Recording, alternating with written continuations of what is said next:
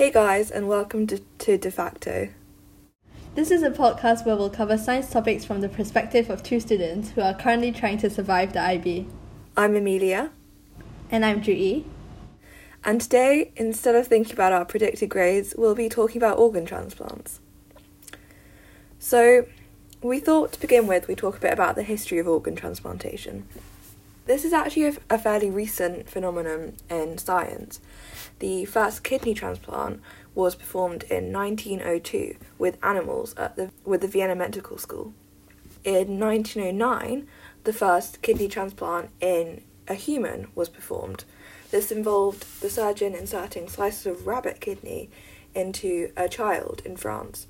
Although initially it seemed that the transplant had been a success and the kidneys actually started functioning, 2 weeks later the child died. And then moving forward about 50 years or so to 1954, this was when the first ever successful kidney transplant took place.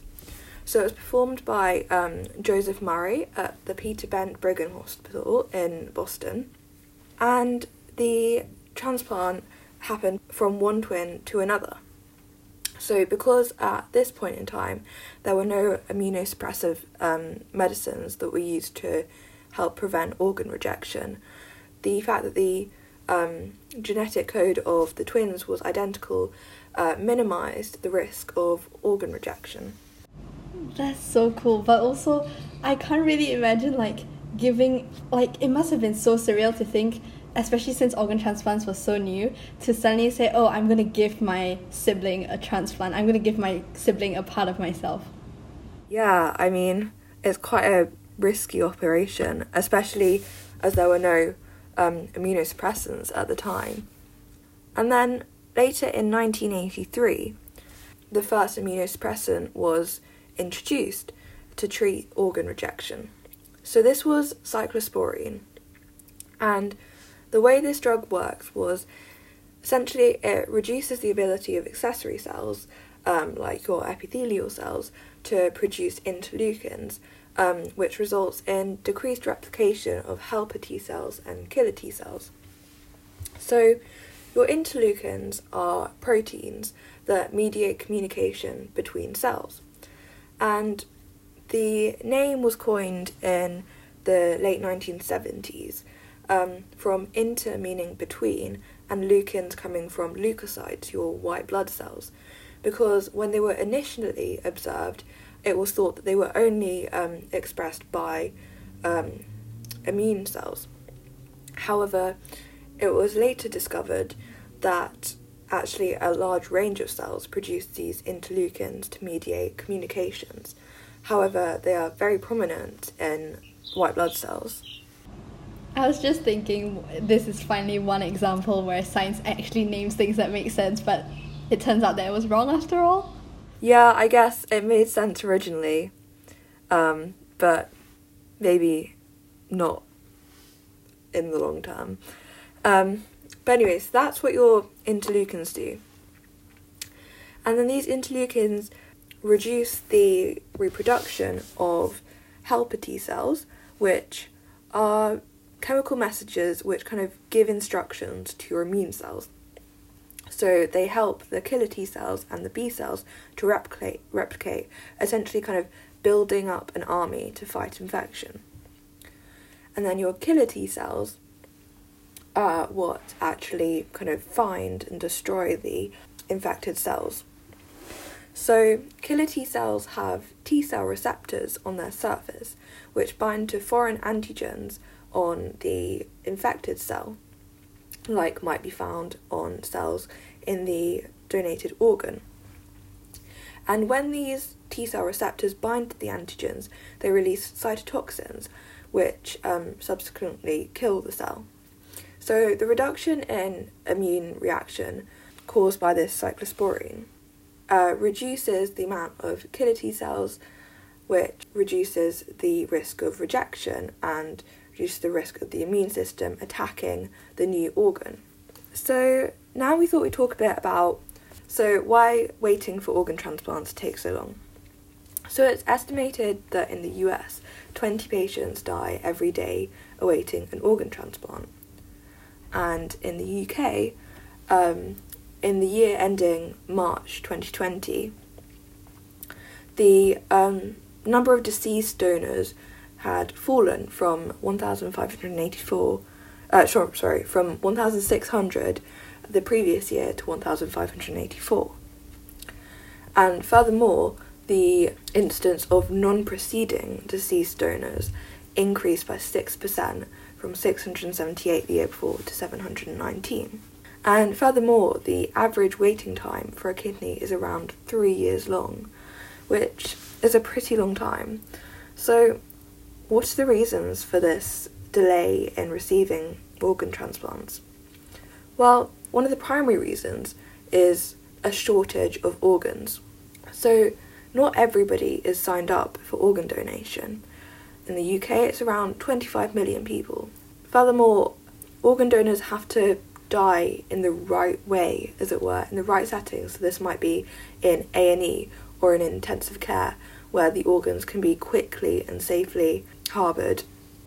Yeah, and I feel like the case with a lot of organs is that it's only the case, I think, with kidneys where you can kind of live with one. With all your other organs, you would have to be not living for your organs to be donated to someone else, I think.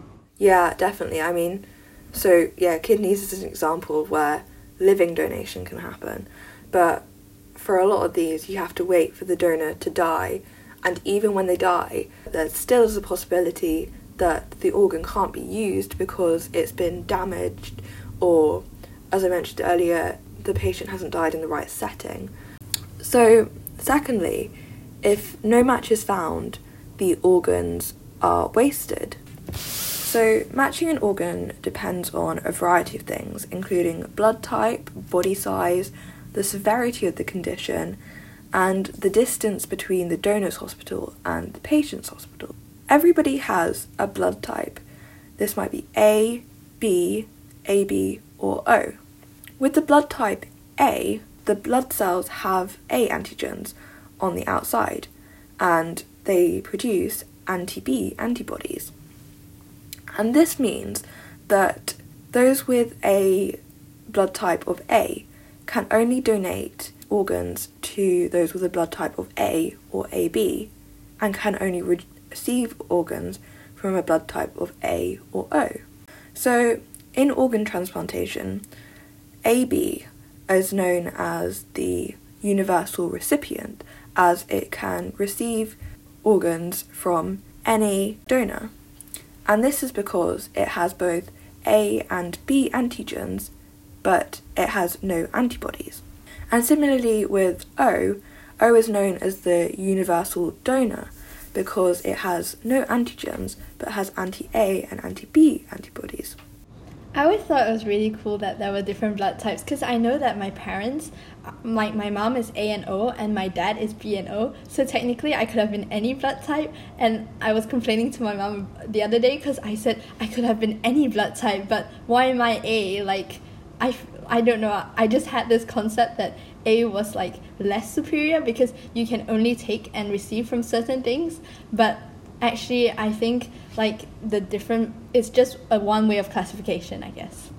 It's very interesting, and this is a very important first step for matching donor to recipient. However, even if these match, there is still a chance of rejection. And so another reason why organs might be wasted is because they don't last very long once they've been harvested from the donor. For example, heart and lungs only last for about 4 to 6 hours, whereas kidneys last longer, from 24 to 36 hours.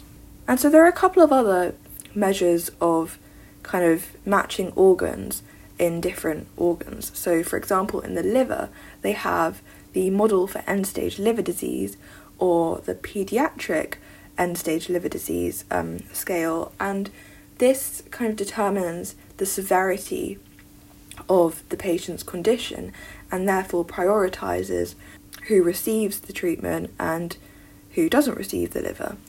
Similarly, to match a kidney, there has to be a negative lymphocytotoxic cross-match and no of the HLA antigens for the match to be successful.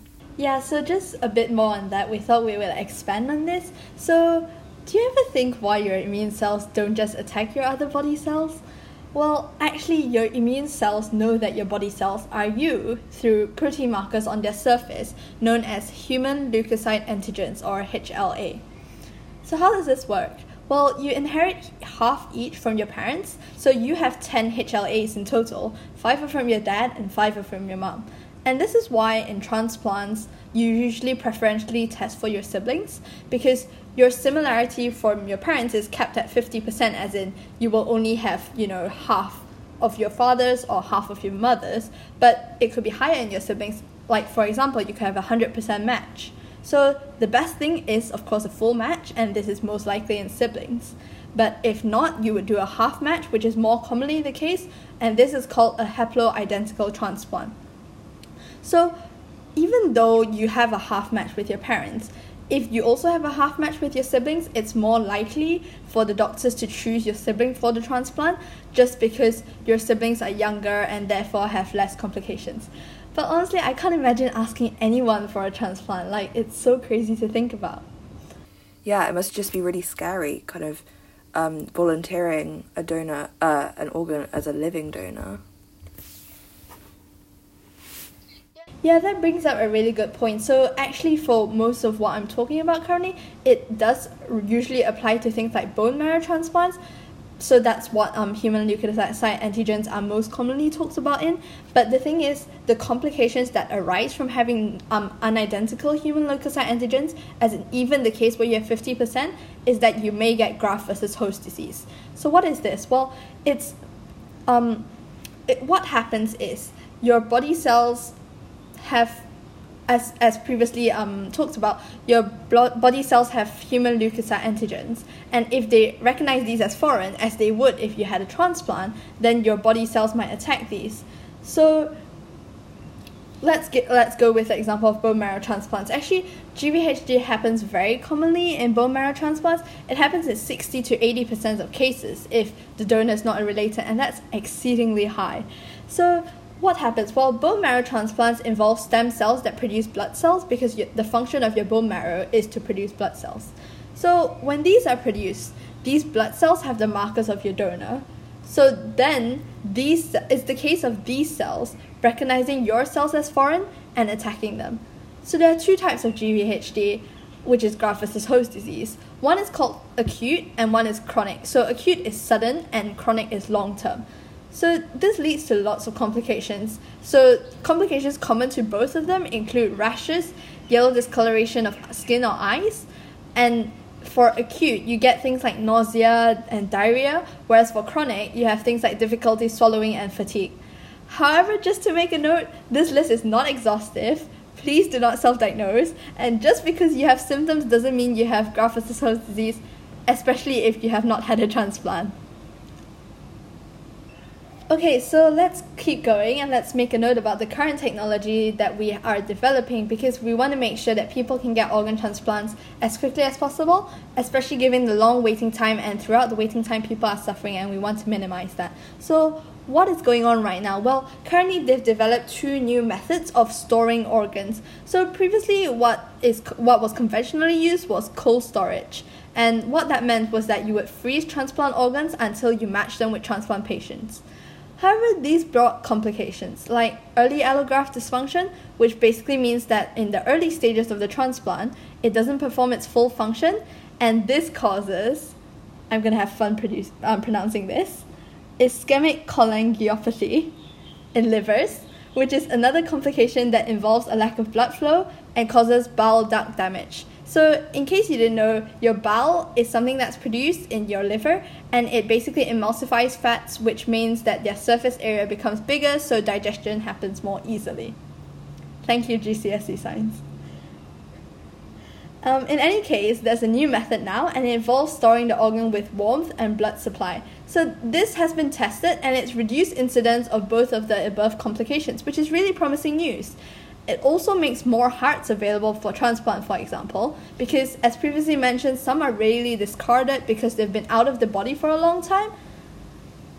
But the problem with this new heating technology is that it's not really a long-term thing. It's more like, for instance, if someone died in the morning, you would take out their organs, you would heat them, and then you would store them while you bring them to the patient who needs them, and then in the afternoon you would have this transplant. So this would be stored for about up to 10 hours. However, this isn't as much as a problem because, as Amelia has previously said, there are so many people waiting for transplant. Yeah, I was just going to say that even just this short period of extending the life of the organ by, say, 10 hours, I assume that could make a really huge difference, especially if the organ only has a lifespan of kind of 4 to 6 hours. If you then elongate it, it gives much more time, I guess, to find a match and to allow the organ to travel further and, I guess, prep the patient for the surgery. Okay, so yeah, and I think it's really been helpful because any increase that we're able to make is definitely a positive one. So actually the first time, this is really, really recent technology, and the first time a heart transplant occurred with this technology in Asia was done in Hong Kong in May 2020, which is a month ago, and it's so crazy that we are really on the forefront of this kind of technology. But another technology that's really come up recently is this thing called supercooling. And supercooling is really cool. It's this instance where, okay, for example, right, if you have a newly bought bottle of water, it has to be a newly bought bottle like from the store. If you put it in the freezer, you don't touch it, and it's pure water. You can take it out and it would still be a liquid, but when you touch it, it will instantly become frozen. And this is what supercooling is. So what is the problem with the heating method I described just now? Well, heating doesn't negate the problem of distance. But this is changing because researchers have developed a supercooling method where the organ, as I previously mentioned, isn't frozen even though it's at really cold temperatures, and this allows storage for a day and a half. So it's cooled to -4 degrees by perfusing it with chemicals and removing air so that no ice crystal can form with water vapor in the air. So currently it's been done in livers when supplanted with blood, the liver actually makes bile, which is, as previously described, one of its functions, as it would have. It can't be done indefinitely, but it definitely increases storage time, and it allows organs to be transported over longer distances. And we're hoping that this technology can also be used with hearts and kidneys. Actually, they've tried it in livers because livers are the hardest because they're the biggest, and therefore they are filled with air, so the technique is really difficult. But since it's even been successful in livers, we can infer that it would also be successful in hearts and kidneys. And now the final kind of technology is chimeric mice. So do you know what a chimera is? I guess my image of a chimera is this kind of Greek mythological creature. Further to that, I'm not really sure. Yeah, so it's definitely a Greek mythological creature, so you're definitely right in that. It's actually a fire-breathing hybrid with the head of a lion, a head of a goat from its back, and a tail ending in snake's head. Well, in modern scientific terms though, a chimera is any organism that's made of cells of more than one organism, and scientists have created one. But don't panic, because actually research in this has been going on for a long time. Why? Because researchers intend to combat the problem. One of the ways that researchers intend to combat the problem of organ transplantation and insufficient organs is to grow human organs in animals. However, this does have ethical concerns, which is why it's one of the many ways that are being explored. But something that's really exciting is that recently researchers have managed to get mice that have 4% human cells. And it doesn't sound like a lot, but actually previously the highest percentage was 0.1%. So just as a small digression here, there's a lot of instances where mice are used in labs, but I guess I was curious as to why, so I looked it up. And actually we use mice because they are small, they reproduce quickly, and they're really tame, which means that they don't, bite researchers. Like, imagine doing research on tigers.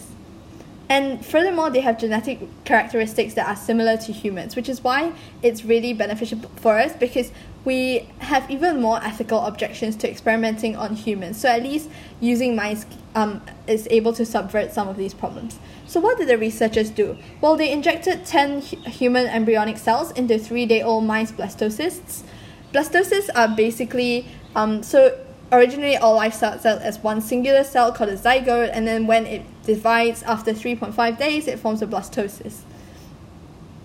So the suggested reason for why researchers have never been able to do this is because mouse cells are actually more naive than human stem cells. So when you inject human stem cells, they don't work. So they did revert these human stem cells that they used this time into an earlier form, which allowed them to actually do this experiment.